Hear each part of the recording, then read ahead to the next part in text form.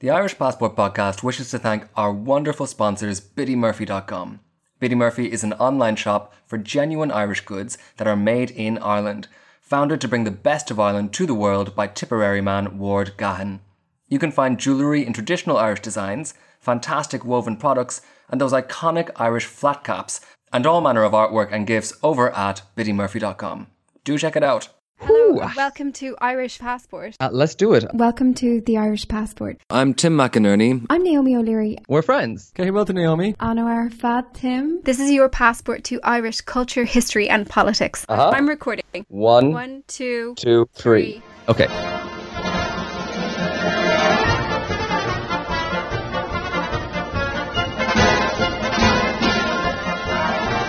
Welcome back to the circus, Naomi. Yep, it's time to talk about Brexit again. Over the last few weeks, things have been heating up over the possibility of a catastrophic no-deal scenario, which means Britain crashing out of the European Union on the 31st of October with nothing agreed. And we're here to explain what the continued uncertainty about the outcome and the prospect of that disastrous no deal means for Ireland and Northern Ireland. Over the next two episodes, we're going to be bringing you voices from Belfast and Derry, areas which have found themselves in the eye of the storm when it comes to the Brexit fallout, and which stand to suffer the most from a potential no-deal exit. In our next episode, we'll be speaking to people whose very livelihoods could come crashing down in the case of a no deal. In this first instalment, though, we're going to look at where the stakes are highest when it comes to Northern Ireland and the Irish border, and what people who live there think of the political circus in Westminster that's been dominating headlines for quite some time. So later on the show, Naomi will travel to a Remain event in Belfast City, where passions were running high on all sides. Sinn Féin, of course, are threatening. The Republic's coming! We'll also hear from journalist Alison Morris, who explains why the very idea of a hard border is an incredibly powerful piece of propaganda for those who would like to reignite violence in Northern Ireland. If they had have exploded a bomb somewhere, it would have got the attention of people like me, would have had to report on it, but you wouldn't have had foreign journalists coming to report on it. Brexit's changed that. They see a propaganda value in that. And what they also say is the talk of putting infrastructure at that border, the talk of putting any kind of checks at that border, well, that re-emphasises partition in the eyes of very young people. I'll also be quizzing Naomi about her recent cloak and dagger interview with loyalist paramilitaries. I'm saying nothing, Tim. Then later on, perhaps most seriously of all, we'll hear from a doctor in Derry about why a badly executed Brexit might have extremely high stakes for those suffering from serious illnesses. Quite a few of these medications. For instance, there's a particular company with manufacturers of this all in France. But the real concern was insulin pump consumables, and the PHA advised us to advise our patients to keep a 6-month supply in advance and to order that in advance, which is a significant logistical issue if we have an imminent Brexit in a matter of 6 weeks. So, Naomi, to get started, let's get up to date on what the hell is going on. Since our last Brexit update, a long time ago now it feels, Boris Johnson has taken over leadership of the UK's Conservative Party. It seems like almost every day he's managed to create some kind of media rollercoaster. We've seen in recent times the suspension of Parliament, or the proroguing, to use the vocabulary of the day, and then its potential unsuspension. Everyone found out about the existence of a curious entity known as, I quote, the Lady Usher of the Black Rod. And Naomi, as an aside, the very existence of that title means that no one in the British media is ever allowed to complain about having to say the 2-syllable word Taoiseach ever again. I'm not allowing it. We've also heard accusations of Johnson lying to the Queen. Lots of talk about him preferring to, quote, die in a ditch than to accept another extension to the Brexit deadline. And then seemingly endless footage of him avoiding angry protesters wherever he goes. So all of this is, to say the least, pretty loud and pretty colourful. But at the end of the day, Naomi, has Johnson actually done anything to make Brexit more feasible? So it's important to understand that all of this is Westminster focused. It's all happening in London. It has limited relevance outside of the Westminster bubble, and people around the world and also even the other partners in the EU are pretty much tuning out of it at this stage. It's kind of bleakly amusing, but it doesn't add anything to progress in the negotiations. So the fundamentals remain the same as ever. And according to the EU, there are no negotiations happening. So Boris Johnson's team have yet to make any concrete proposals for discussion. So if he's talking about progress, perhaps he's talking about progress within the Westminster bubble, but he's not talking about progress with the EU partners because there just simply aren't negotiations going on. This is all internal Westminster drama. And the EU has basically thrown up its hand. You know, the EU 27 have essentially said, this isn't our problem to solve. It's your move. You have to figure out what you want and come back to us. Okay, right. So that said then, let's leave the theatrics aside and get down to brass tacks. So lots of commentators over the last few weeks especially have surmised 3 potential outcomes by October 31st. So number 1 is that Johnson goes back to the deal that Theresa May negotiated with the EU, or something very similar to it, maybe under a different name. Number 2, that the EU and the UK agree to postpone Brexit again. Or number 3, that the UK really will crash out with no deal on October 31st, making, I suppose, for a pretty scary Halloween. How plausible do each of those options look to you right now? So in some sense, it's difficult to judge because it depends on how you interpret Johnson's motivations. So everybody's kind of trying to interpret what he's doing. Is his real plan, does he really think he can get something at the 11th hour, some concession out of the EU and save the day? Or does he actually want an election and to delay Brexit after that? Or is his real plan to purposefully run down the clock and leave without a deal, which is what some Brexit hardliners want, after all?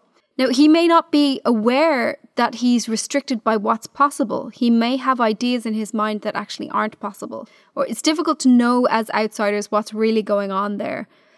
We know that a unicorn deal doesn't exist, so it can't be that suddenly something impossible will materialise. And it's worth bearing in mind that these agreements are very weighty, technical, written documents. So negotiating them and understanding them even takes time, never mind, agreeing on them. And right now, time is very, very short. All of the remaining EU states have just said at this point they are preparing for no deal. That's their base case scenario because they essentially can't afford not to. So everyone is preparing for that as their base assumption, including Ireland. And this has really big consequences for Ireland. So, for example, the Dublin government has adopted a no-deal budget, which essentially means that rather than the government having money to spend, to spend back into the economy, and at this point there's tons of areas that are crying out for it, not least, education, healthcare, because remember, Ireland's gone through years of austerity. So rather than being able to do that, which it thought it would be able to do, instead it's planning that it'll take such an economic hit from a no-deal Brexit that they'll have no money to spend at all, and they'll actually have to go into deficit. So this is having real concrete consequences already across the Republic, never mind in other countries. Right, sure. And you can almost kind of feel the heat of fuming coming from Dublin at the moment. Yeah. But of course, further north, then more seriously, no matter which way you look at it, this seems like it's all going down pretty badly in Northern Ireland. Lots of unionists, including the DUP, were pretty hostile to May's deal back in the day, since it included that famous backstop, which they considered to weaken the union with Britain. Remainers and Leavers alike have very little appetite at the same time for another extension, since that would mean more uncertainty, and more uncertainty means that they don't know how to plan for business and plan for the future. Of course, no one actually knows what the fallout from a no deal could be, but according to a recently leaked UK government document, which is known as Yellowhammer, it would mean rationing, stockpiling, and significant rioting. Perhaps we can start by looking at the renewed potential for violence in Northern Ireland. I spoke to Alison Morris, who is security correspondent with the Irish News. Let's hear what she had to say. I'm Alison Morris and I'm the security correspondent and a columnist with the Irish News based in Belfast. We would be the largest selling nationalist daily newspaper in Northern Ireland. And in terms of your brief of security, what's the trend that you're reporting on? What are the trends that you're seeing on the ground? So we have seen an increase in tempo of dissident Republican attacks. There's no doubt about that. There's been 7 attempts to kill police since the start of this year. We know that one of those attempts, shots were fired at police that happened to hit the journalist Larry McKee, who was standing beside a police jeep. Those attacks would have happened anyway, and we were having those sort of attacks anyway, but maybe not at the pace that they have. And I think, to be clear, dissident republicanism is not aligned to Sinn Féin and that they would not be Remainers. Most hardline Republicans, if you'd have asked them before Brexit, would never have been in favour of EU membership. They seen that as an attack on Irish sovereignty. But what dissidents are now thinking is they're seeing propaganda value in it. So whereas if they had have exploded a bomb somewhere, it would have got the attention of people like me would have had to report on it, but you wouldn't have had foreign journalists coming to report on it. Brexit's changed that. They see a propaganda value in that. And what they also say is the talk of putting infrastructure at that border, the talk of putting any kind of checks at that border, well, that re-emphasises partition in the eyes of very young people. So we have an entire generation who were born into peace, who are, 18, 19, 20 years of age. They've never known a border. When I wanted to cross that border when I was young, we were stopped at a checkpoint. Everyone had to get out of the car. The car would have been searched by soldiers. Seats would have been lifted up. Suitcases would have been opened. It would have took a long time. Now, my children cross the border. One of my children works in Dublin. She comes up and down. You've seen it yourself. It just doesn't exist. The road surface doesn't even change anymore. Basically, all you know is miles change to kilometres, and that's the only reason you'll know. But if you start putting infrastructure in that, it gives them a propaganda value. So then they can reinforce partition in the minds of a generation who didn't know the Troubles, who didn't know conflict. They can reinforce, this island is occupied. There is the visible proof of it. There it is. It's at the border. There's those checkpoints. And so they've seen that there's propaganda in that, and they've been using that to recruit very young people into their ranks. We know this to be the case because we know from the age of the people who are being arrested as suspects, who are showing up at protests and marches and commemorations and events that the political wings of these organisations are organising are getting younger and younger.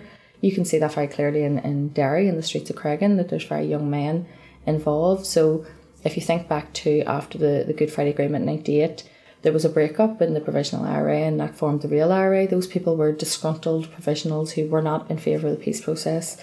Those would be men who would have to be in their 50s or 60s now. Those people don't exist anymore. The leadership of the dissident Republican organisations at this stage are in their 40s, some in their late 30s, and the membership are in their teens and in their 20s. And that should concern everyone because that is the people who were meant to be benefiting from the peace. This was meant to be our peace generation, and instead there's still people in places such as Lurgan, in West and North Belfast, in Derry, who are being sucked into these organisations. They may not be the greatest threat to security at this point in time because they're very young and very inexperienced. They're not going to be 15 forever. They're not going to be 16 forever. In 10 or 15 years' time, if we don't get a handle of this on this and get some sort of resolution to what's going to happen with Brexit, that could, and the history of this island shows that violence comes in cycles, and that could develop into something much more sinister, and that's something that I'm concerned about a lot. And how about on the loyalist side? What's the reality of loyalist paramilitaries now? Loyalist paramilitaries are very fractured, so there wouldn't be one organisation under one umbrella. So what you would have is they're like a series of little fiefdoms, if you like, so almost like criminal gangs with their own leadership, and there's no one umbrella group who controls all of those. So some would be much more involved in peaceful activities and some would be much more involved in criminal activities. What Brexit has also done, and this is another completely and utterly accidental, non-explained consequence of that, is that it has advanced the calls for border polls. So we were always going to have, as part of the Good Friday Agreement, it's written in that there should be a border poll when the Secretary of State or when the British government thinks that a majority of people would vote in favour of it. That was maybe going to happen. I didn't think it was going to happen in my lifetime. I thought maybe, after I was long gone, maybe in my children's lifetime there would be a border poll. The demographics are changing. There's more young Catholic people than there is Unionists, than there is Protestants. So eventually the demographics would have changed to the point where you could see there would have been a border poll. But now what's happening is those conversations are taking place already. So they've probably been brought forward maybe by 10, 15, 20 years because people are saying, if this is going to be an economic wasteland after Brexit, if we're going to suffer because of the British government's inability to find a resolution to this problem, then why don't we look at unity? And it's not unity like you would have heard from, if people singing IRA songs in bars. It's not that kind of unity. This is unity with Europe. It's not, a united Ireland, a nation once again. This is, would we be economically better off as an all-island economy within the EU, or would we be better off as we are? And that's a very different conversation, and I think that that's what unionists are worried about. And so we have to remember that there are a population of very young, very angry, young loyalist men. They're known to have, if you look at the statistics each year, year in, year out. There is low educational achievement, especially among young Protestant men. There is no industries here that would have been traditionally the places where they would have sought long-term and stable employment. We don't have shipbuilding as we once did, all of those sort of things. So there are people who have very low employment prospects and who have found themselves at home, if you like, within those loyalist paramilitary groups. The peace process was a process and it was a compromise, but it has now been painted as a loss. And that's interesting too, because we do have the largest unionist party as the DUP, the party who are now at Westminster, and we're hearing about how Brexit could affect the Good Friday Agreement and affect our peace. The DUP voted against the Good Friday Agreement. They were completely against it. They refused to go into the first stormont. So we have like the voices that are being heard loudest who are meant to protect our peace process were, if you went back to 1998, actually against our peace process. They didn't agree with it. They saw it as a sellout at that stage. Do you think that something like the backstop has become too powerful as a symbol to ever be acceptable now? I think that what Boris Johnson's going to have to do is change the name of the backstop, because there has to be some kind of backstop within that withdrawal agreement. The EU have already said that, but I don't think that we can call it the backstop anymore, because that in itself just inflames and enrages people. It became such a symbol. So, I mean, we have always said, you know, it'd be the backstop with a bit of lipstick on it and dressed up and changed to something else. Boris Johnson's promised people he's going to deliver Brexit by October 31st. The only thing that's preventing him from doing that is Northern Ireland, and I think that is why we're now seeing a change in language with regards to All Ireland agricultural maybe arrangements and some change in that. A border in the sea was always the most sensible option, because goods are checked at ports and seaports and airports anyway. People are more easily managed in those circumstances as well. The DUP were deeply opposed to that, but I mean, I think in reality, if we look at the practicalities of it, Operation Yellowhammer report said no checks at all is unsustainable long term. There will have to be checks basically for food safety, for biosafety and all sorts of other things. You cannot have things back and forward crossing into two different jurisdictions across the border, but has two different customs arrangements with no checks on it. It's just we know this, and you know, you're stating the obvious, but it is unsustainable long term. But if those people start operating around that border, whether it's on it or 5 miles in from it or wherever they have to hold those checks, they will become a target, and that is just the reality of it. I think a really interesting point that Alison brought up there was how lots of dissident Republicans might not themselves be particularly fond of the EU, but they're using the divisions caused by Brexit to breed anxiety about the border in people's minds. And in that respect, I suppose you could say that Brexit has already done significant damage to the peace process, even though it hasn't actually happened yet. Having spent some time reporting in Northern Ireland, the sense of the damage already done is possibly the strongest impression that I took away from it. Pretty much everyone I spoke to said that it had been the worst few months in terms of intercommunity tensions that they could remember, sometimes in their lifetimes. So we're talking about since the conflict. The circumstances seem to be unpicking things that were settled. So people's acceptance of the peace as a deal. It's really dividing communities, and I mean, it's just very concerning for anyone who's facing the consequences of that. By the way, listeners, if you would like to hear the full 30-minute interview with Alison, we'll be publishing it in full for our Patreon supporters. And if you're not a patron yet, you can sign up right now to support the podcast and access our full archive of extra content. Just head on over to www.patreon.com/The Irish Passport. But anyway, Naomi, you headed over to a Remain event that was being held in Belfast City recently to hear what people had to say. So before we hear that, could you tell us a bit what the atmosphere was like there? Yeah, so I arrived a bit early before the event got underway, and there was this minor kind of scene developing outside where there were some pro-Brexit protesters, 3 of them, and some rival people who had arrived for the event who were pro-EU and had on yellow T-shirts that were actually for the Alliance Party, but very much recalled the yellow T-shirts of the Lib Dems. They have similar positions. And it was pretty calm, but there was quite a police presence around, and a couple of PSNI riot vans. They look quite serious if you're not used to them, because they're very much, fortified riot vans, and they have various equipment. But it is actually pretty normal, like they're just standard police equipment in Northern Ireland. And I thought that maybe the pretty visible police presence might be because of the prominent politicians who were coming, but later on I heard the sound of pipes in the distance and I found out that the road was being closed. So it seems that actually the police were juggling this event with the imminent arrival of a Loyalist band parade, which kind of shows you, the randomness and variety of stuff that they're dealing with. But anyway, something that I thought was particularly interesting was the pro-Brexit protesters. One of them, who we'll hear from, was wearing a Trump hat and was openly a UKIP supporter. And there were two men with him who wouldn't identify themselves, but they told me that one of them was from the Republic. One of them was, an Irish guy from the Republic. And they were all carrying bags of the Party for European Freedom and Direct Democracy, which is UKIP's party in the European Parliament. What I thought was curious about that was the way they were carrying these bags, it looked like they'd just come from a conference and they'd been given them for free and they were full of some kind of literature. But I don't know how they got them. But to me, it was a symbol of the involvement of international money and promotion of the kind of international right wing. And that was the first sign of something like that I saw, but it wasn't to be the last. So I can tell you more about that later. Once the event got started, it wasn't an enormous crowd. It was a few hundred. It was inside like a kind of theatre hall called the Ulster Hall.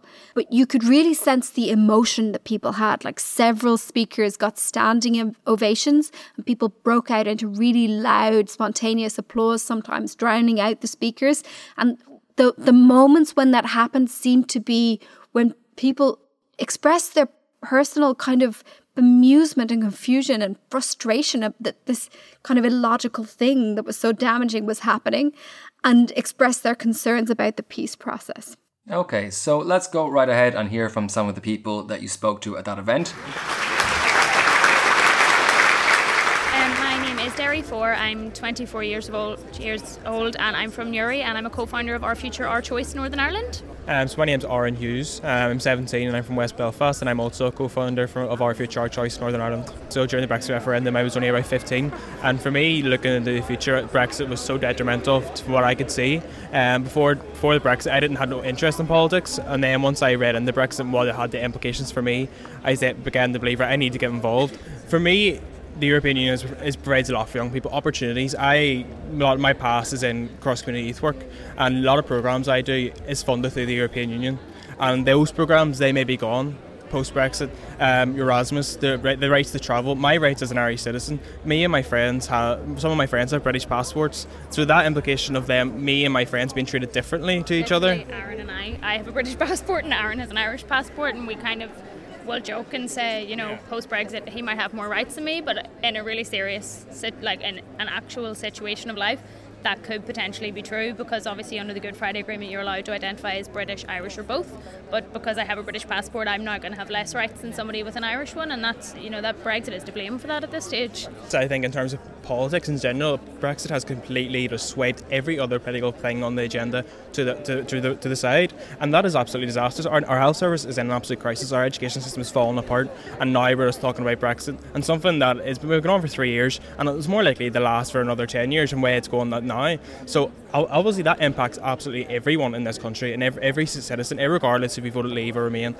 Every other things on the agenda has been just pushed away, and it's just been dominated by Brexit, and that is completely damaging to our politics. Yeah, I think even outside of a kind of looking at that politically, I think even people, so I obviously live close to the border, and we do a lot of talks with schools, and there's young people who I've met that have said, am I going to be able to go and visit my granny, or am I going to be able to get to school in the morning because my bus crosses the border? And I think all of those little tiny things that people are worrying about on a day-to-day basis is a massive impact, particularly on young people, because it's things that young people shouldn't have to worry about and shouldn't have to think about. They should be allowed to be able to freely travel to school. They shouldn't be worrying about not seeing their family, and definitely it's had an impact on everybody's life, I think.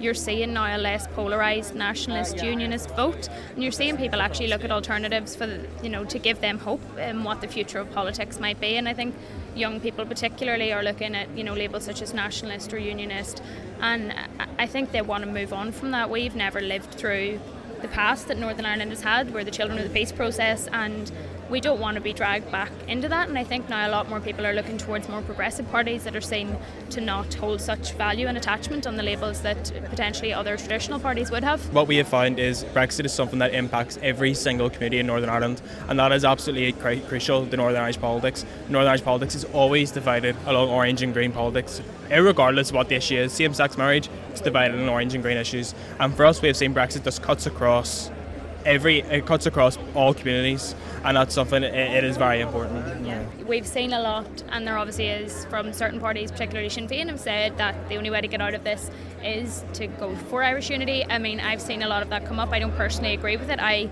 would agree with a united Ireland at some stage, but I think to throw another massive constitutional question on top of what has already been a hugely damaging democratic situation that we've had with Brexit would be the wrong time to do it. But I think we definitely, even in the last year, have heard so much more in relation to Irish unity, and it is something that obviously a lot more people are looking at now. I think before Brexit the issue of unity wouldn't have been on the agenda for at least another 10-15 years, where now you see it's probably one of the top 3 in Northern Ireland on the agenda, and I think that shows what Brexit is doing to our politics. It's making people consider their identity, and making people consider where will I be better off. Will I be better off in a union of the European Union, which is with Ireland, or will I be better outside the European Union in a union with Britain? I'm Raymond Stewart from Newton Abbey in County Antrim, and I'm retired, and I'm 64. And you told me you're a member of UKIP? Yes. And that you campaigned for leave. Why did you do that? Why did you think leaving would be a good idea? Because our borders need to be secured, and also our trade, and all these things that the European Union has taken from us by membership of the European Union. I notice you're wearing a hat that says Make America Great Again, one of those iconic red hats. Yes. Why are you wearing that? Because I support Donald Trump. Why do he's doing a great job in the United States. What do you like about what he's doing? He's standing up for freedom, and also he's taken funding away from abortion, and I'm pro-life, and I feel that that's the way the nation should go. And they're trying to bring abortion to Northern Ireland. I'm very much opposed to that. So that's one main reason I'm for Donald Trump, because he's for conservative values in the United States. Would it be about immigration as well for you? Yes. Yes, he's determined to protect America's borders, and I admire him for that. We also have a border on this island. What's your hopes for the future of that border? I would hope that that border would still be open. Individuals, I can't see any problem with that. I feel that the scare tactics are being used by Leo Varadkar. Scare tactics, and the UK has said it won't put up a hard border. The UK has guaranteed that it won't put up a hard border. It's the European Union that might put up a hard border. But you'd like some checks on, I would. On the border? Yeah, some checks. I believe that can be done. Are you not afraid that might destabilise things? No. Sinn Féin, of course, are threatening. Republic's coming! Okay, sorry.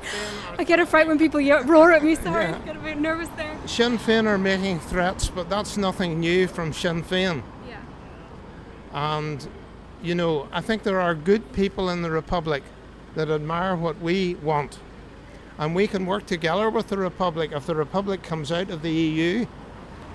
And there's movement in the Republic in certain areas that they want out. You think the South should leave as well? Yes. You wouldn't be in favour of build a wall? No. Absolutely not.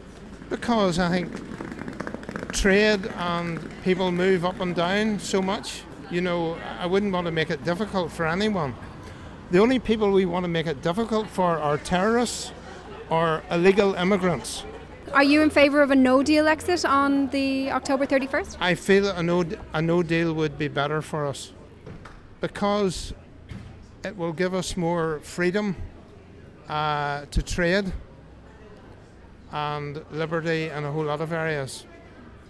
We just had a guy come past us there and say that a republic is coming or something like that. You don't think that, given the rise in support the polls have showed for United Ireland, that possibly this has made things a bit less secure from a unionist point of view? Possibly. But again, that's up to our DUP politicians to stand firm on these issues. They know what the issues are.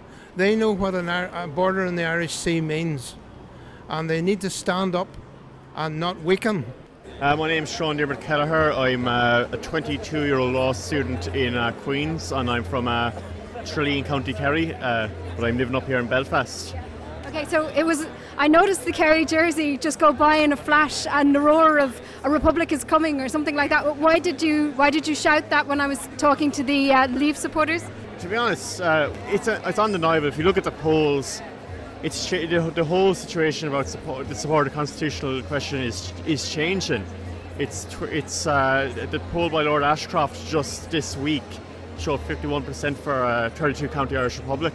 The only demographic that's in favour of maintaining the union is the plus 65 group, which are going to diminish in the next 20 years. So demographics clearly shows that a 32 county Irish Republic is on the way. Yeah. And can I ask, what are the conversations that you're having with fellow students in Queens? Can you tell me what the atmosphere is there? It depends on if I'm talking to fellow Southern students. We're nervous that our rights as EU citizens might not be protected, which if we leave. So our fees might go up all of a sudden. A lot of us are looking for actually work. Our plan to live here full time after college, like myself, and we're frightened that, who knows, an increased immigration law might prevent that. Also, going home will become more of a laborious endeavour, which is worrying me. But my big fear is actually stability. There's a vacuum with the lack of Stormont. There's been riots in Derry for the last few days, and it's kind of terrifying, to be honest. Wow, so these clips show a pretty interesting range of concerns, actually. I was particularly struck by the way that the two young interviewees there articulated how, depending on which passport they hold on Brexit Day, they might end up with totally different rights, which, really undermines the very spirit of the Good Friday Agreement in modern Northern Ireland. It's also pretty amazing, I thought, to remember that some people who might be eligible to vote in an upcoming election of whatever sort it might be, were only 15 3 years ago when the original referendum was passed. That really puts a new perspective on arguments for a new vote. Yeah, and that's reflected in the name of their organisation, Our Future, Our Choice. So that was the organisers of the event, and they are clamouring for a second referendum on the basis that they say that, young people do not support this, which is what polls indicate. It's worth saying that when it comes to the issues of rights as well, anyone who, for example, is a migrant, who's come from somewhere else, and particularly people who aren't white, are vulnerable to changes like this. So across the UK, as many as 3 million people have to apply for settled status. And this kind of uncertainty is particularly risky in a place like Northern Ireland, a small territory which is close to a border, which is possible to even cross by accident. Now, we also heard a little there from that UKIP supporter you mentioned, who had his own anxieties about how the whole process is going.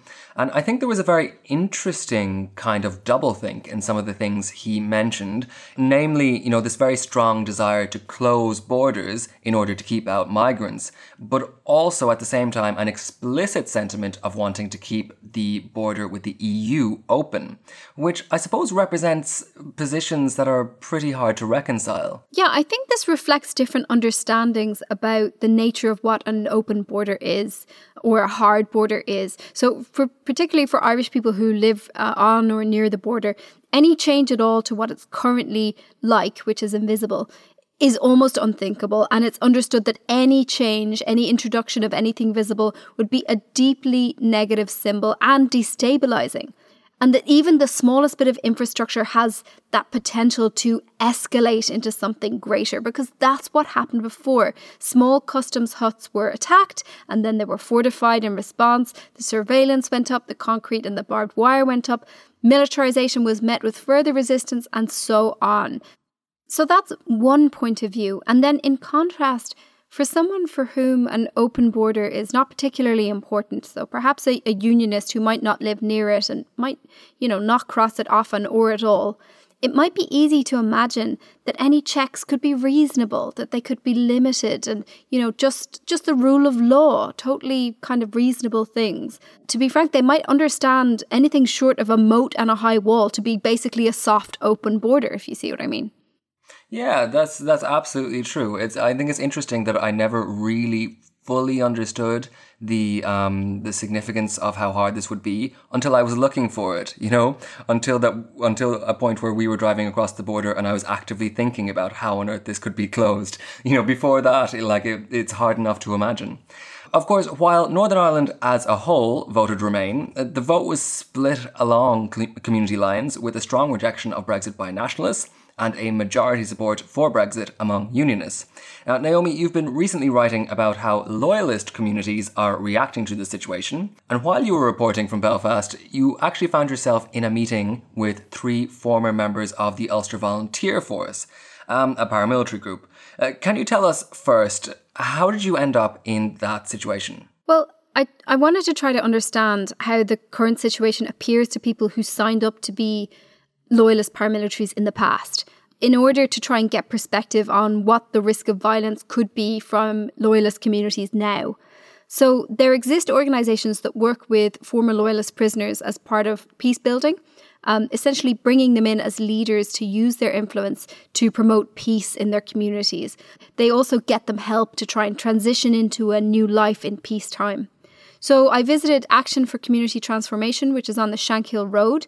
That's about 500 metres from the biggest peace wall in Belfast, the Cooper Row Peace Wall, which stretches up about 8 metres high, separating the loyalist Shankill from the Republican Falls Road. This is a part of the city which has gates that close at night time, separating the two communities in order to prevent clashes between them.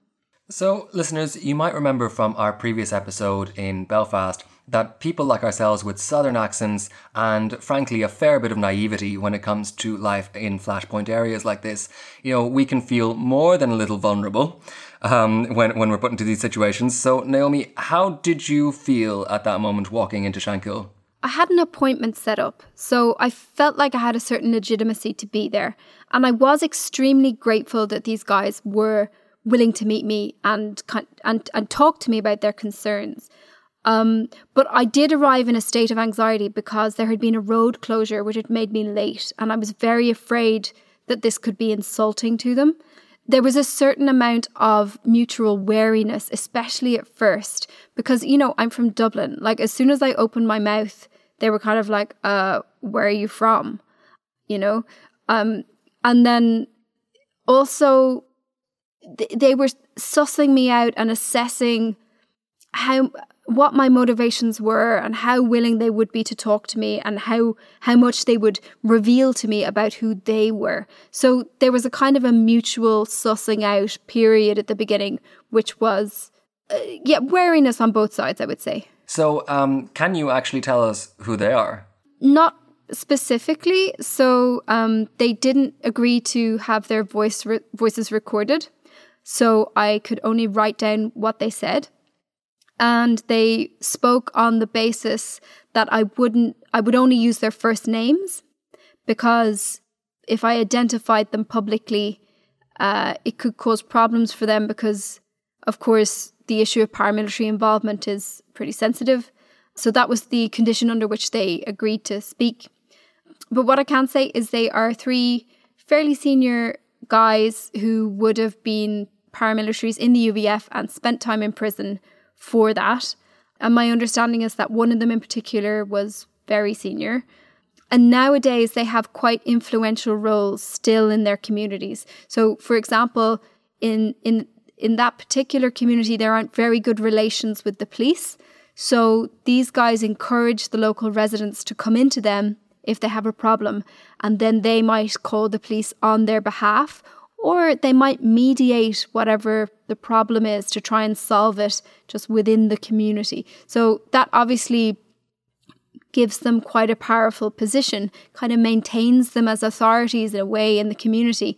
And they credit this kind of work that they do with keeping everybody in line. And also they say this is the reason why there has been a reduction in violence at the interface with the Falls Road and at times of heightened tension around marches and bonfires, because they're committed to the peace and they're ensuring that everyone stays in line.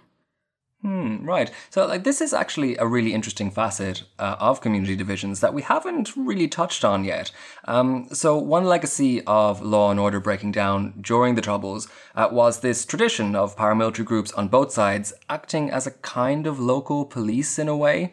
It's a way, I suppose, of, like you said, both keeping control of an area by doling out, often pretty violent vigilante justice, and also gaining the confidence of locals who might, for whatever reason, not feel that they can depend on the established police force. It's something I saw coming up recently, actually. For the last few months or maybe even a year, there has been quite a significant public advertising campaign denouncing this activity and trying to get people to turn away from it. It uses the slogan, I quote, "Paramilitaries don't protect you, they control you." So for you, Naomi, what was the most interesting thing you took from your conversation with these guys? Well, just to add to what you just said there, first of all, so according to the police statistics, police attributed last year, for the most recent year, about 50 punishment beatings to loyalist paramilitaries, and about they attribute about a handful of shootings to them each year. And these are almost always, they're pretty much always targeted inwards towards their own communities. So they kind of act as local strongmen. But there's this blurred line between what counts as a paramilitary and what counts as just a criminal gang. And if depending on who you speak to within loyalist communities, they might have different views on who's legitimate and who's just using the label or the brand of paramilitarism to carry out criminal activity. So it's a kind of a nebulous area, but they continue to have a big role and to have certain structures in their communities. But at the moment, their violence and control is mostly directed inwards. Right. And a lot of the articles I looked at when I was researching this showed quite a apparent significant proportion of people in those communities who were okay with this. And people, who you wouldn't expect maybe, like other policemen and nurses and doctors, going on record and saying that they thought that this kind of activity kept law and order intact. So it's a very interesting dynamic. Yeah, this is a whole area of research for post-conflict studies, because you have to bring in fighters and give them a role post-conflict. You have to involve them in the peace. But also, if you publicly fund some things that preserves or ossifies their status as authorities, in some way you maintain the power structures of the conflict. So it's a tricky thing, and Northern Ireland is kind of an experimental zone in stuff like this that people are still trying to figure out. Right, okay. So anyway, I was asking you, what do you think was the most interesting thing then in the whole conversation? I think overall the most interesting thing that I found from it was to really be talked through their perspective on how the peace process has gone. So they are all people who supported the Good Friday Agreement. Now they have serious reservations about it. And one of them even told me that if it was held these days, it wouldn't pass. And unionists would see that they'd been sold a pup, in his words.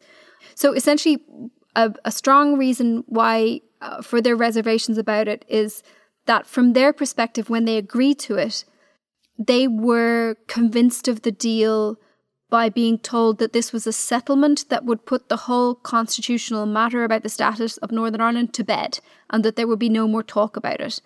But of course, the agreement made provision for a referendum on potentially joining with the Republic into United Ireland if there was ever majority support for it.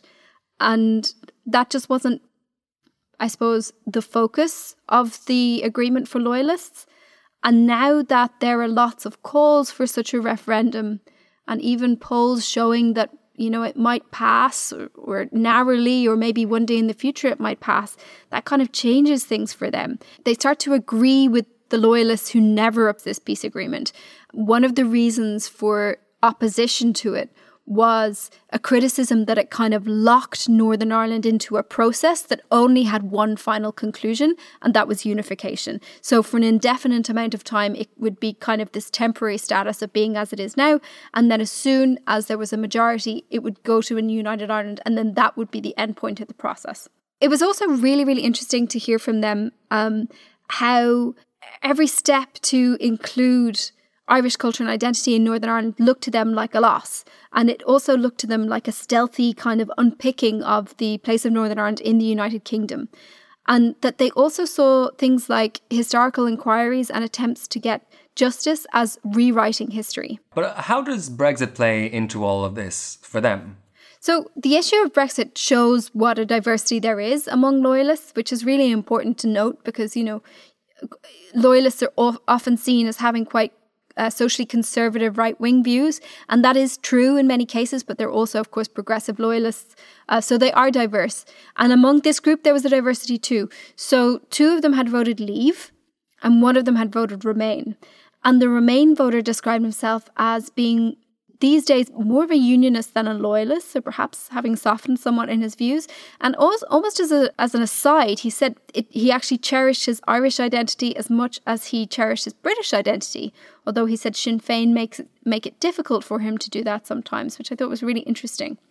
He gave the reason for voting Remain as because he anticipated that Brexit would stoke tensions over the constitutional status of Northern Ireland. So he foresaw that. And as for the other 2 who voted Leave, one of them didn't go into the reasons, but the other one did, and he explained it to me with familiar reasons. So essentially, dislike of the EU, concerns about immigration, but above all, a feeling of wanting to give a kick to the establishment. Right, okay, that's so interesting. And I suppose it reminds us really that, you know, like we just keep kind of reusing these truisms, that there's a strong Leave vote among unionists and loyalists, that this referendum, you know, it represents a totally different kind of political division. Another one, basically, that's being superimposed onto existing splits there. So, of course, it's not going to fit at all neatly. I mean, even less neatly than different layers of that before. So did these guys have any preferred solutions? You know, how can they see in their minds that it could all be resolved? This is where the stakes get extremely high. So among loyalists, they have a very strong historical memory of betrayal. They see themselves as having been betrayed at various points by London politicians. They see partition as a betrayal because, you know, the nationalists in the south were at war with Britain, and suddenly Britain appeared to capitulate to them. They list off other betrayals, and actually did during this conversation list off other instances like the Anglo-Irish Agreement in the 80s, and even Winston Churchill, all kinds of things. So they have this kind of wariness and expectation almost that they'll be sold out by London. So they're very, very hyper aware of anything that might in some way differentiate Northern Ireland from Britain. And of course, the backstop in the withdrawal agreement has been described exactly so by politicians, not just by unionist politicians, but also by Theresa May and Boris Johnson. So it's actually been cast as a constitutional threat to the United Kingdom, even though its supporters say it's nothing of the kind, and having different regulations doesn't say anything about the constitutional status of Northern Ireland, because after all, there already are different regulations in Northern Ireland for lots of things. But that doesn't matter. You know, symbols are incredibly important to these guys. That's essentially how they define themselves and differentiate themselves from the other community. So at this point, the name of the backstop has become so poisonous, it's difficult to see how it could ever be accepted by them. And this is where we got into the chat about the risks of violence. And I thought it was really interesting to hear the oldest man, the most senior of them, break down loyalists into different groups. So he basically said there's the dinosaurs. They're the guys who won't accept the peace, won't move on. Those are his words, by the way. Then there's the guys like them who basically accept the peace and try and, you know, move on a bit. And then this whole other group, which he called the unknowns, and he put all young people into that group. And he said, essentially what's missing here is 1, leadership. There's no coherent leadership for loyalism. And 2, a kind of an offence that would unite everyone, some kind of threat to the union that would unite everyone to come out. But all of them said that the risks for conflict are very, very serious, and definitely the highest that they've seen since the peace agreement. One of them, that older man, he said, I joined the UVF when I was 20, and if I was 20 now, I would be looking for something to join.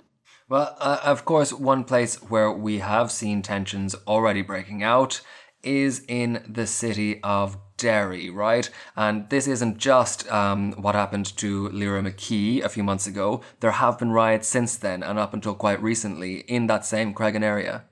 Yeah, so there's sporadic rioting going on still, often involving very young people. And the combination of that with the uncertainty and the high stakes around Brexit, particularly as this prospect of no deal gets closer, it's affecting people in Derry hugely. I mean, this is a city that really is almost cut through by the border. I mean, there are suburbs of Derry which are across the border, really, in Donegal. So everyone who lives there is hyper aware of the stakes and, you know, what might happen to them in their daily lives. And I really got that sense of real worry and concern, and also kind of almost re-traumatization from remembering what the past was like, you know, almost being haunted by the fear of a return to the past. When I spoke to Dr. Neil Black, so he is a consultant at Alton the Gelvin Hospital. He works on endocrinology and diabetes. And he explained that because of the disruption to supply chains that would happen, especially in the case of a no-deal Brexit with backed up lorries and whenever there's a border crossing, the British Health Service is having to make contingency plans and buy months and months ahead to ensure supply of vital medicines for the people who need them. Of course, the idea that they're even having to do that kind of work, the notions of medicine shortages and people stockpiling, that's causing extreme worry for people who are reliant on them. And there's also this anger that, you know, why is this being done? This is totally voluntary. You know, this didn't need to happen at all. Not only no deal, but also even if there was proper planning, enough notice that this was going to happen in advance, then there wouldn't need to be all of this contingency. But in any case, that's the situation that there is on the ground. And it's very clearly a particularly destructive result of a failure in politics. So let's hear from Dr. Black. I'm Neil Black. I'm a consultant physician in Alton the Gelvin Hospital in Derry, and I live in the city. The early effects that we saw, even over the last year, we had shortages of some medicines, some critical medication for different treatments, like a particular hormonal disorder, and that would be regarded as life-sustaining therapy. And then the cost of certain selective medications went up, sometimes more than 10 to 15-fold. And this was a medication that was taken every day. No explanation for that. And what it came down to in those couple of cases was it seemed that there was something was disrupted in the logistics of the delivery of that medication. There were hints along the way that there was being selectively stockpiled at different stages of the supply line. And the end effect on the end user, which is the NHS purchaser, was a dramatic increase in price. Individual patients were stockpiling to some degree, varied on the medication, varied on the condition you're talking about. But actually we were seeing businesses involved in the logistics of delivery of those medications, everything from the manufacturer onwards, holding back elements of their supply. The concern is, of course, that this will become much more generalised and much more widespread, affecting many more conditions and many more patients. Hydrocortisone. This is a steroid replacement for people with Addison's disease and other steroid-deficient conditions. The price of that medication went up dramatically. Then Synacthin, which is an injection you use to actually diagnose Addison's disease, became unavailable to us for a considerable period. And there's no proof of saying that this was a Brexit effect, but we've never seen the effect on these two items before, never. We have had a warning from the Public Health Agency for insulin pump consumables. This is for people living with type 1 diabetes who use a pump device to administer their insulin on a day-to-day, hour-by-hour basis. We normally keep a couple of months reserve for each patient. We'll keep those and order them in advance so that they're not caught short. If that finishes, they would be unable to deliver the life-sustaining medication, which would have effect within the same day. Now, You can replace that by using insulin injection pens, but there's a massive difference then an impact on quality of life.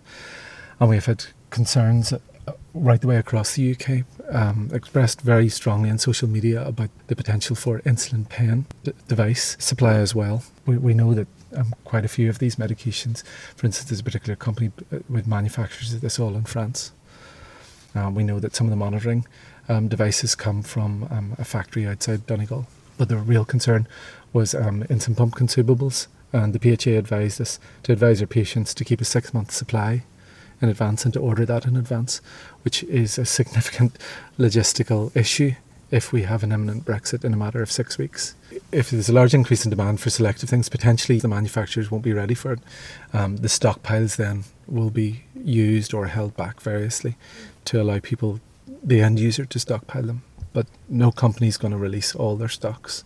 There will be a selective depletion in the end user's supplies until the point of Brexit, when there actually are physical barriers. I think our patients trust the NHS, so they trust the fact that the NHS will do this, but they know that the NHS is dependent on the supplies behind that. General practitioners are seeing patients come through nervous, wanting more, and they have to tell them, look, we cannot give it to you.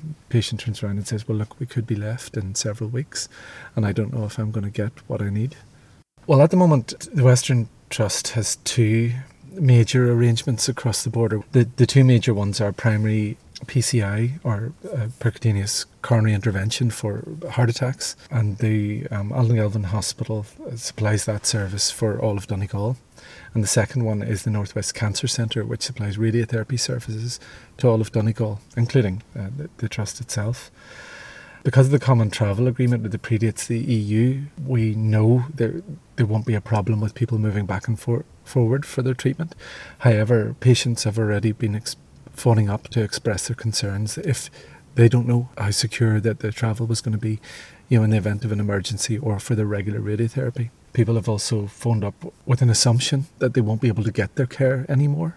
And for someone living in Donegal who needs radiotherapy, of course, this is someone with an active cancer. This is either active, and the treatment is either active with curative intent or palliative intent. Having to get that care delivered from Inishowen to Dublin is a massive barrier and a massive drain on that person's physical well-being compared to travel to Derry for therapy. It's fearful, particularly for people living in this locality as a large population centre and a large healthcare provider right on the border. We can reassure them that the Common Travel Agreement means that, and the contracts between CILTA and the Western Trust will continue to be active. But there are other things that are outside our control that do concern us, and that's about delivery of certain consumables and medicines. Really, that's in the hands of UK government, the central procurement services in Belfast and then in London as well. And unfortunately, we will be hit as badly as any other part of the UK if we can't get those things if we're across from Europe, but it is outside our control.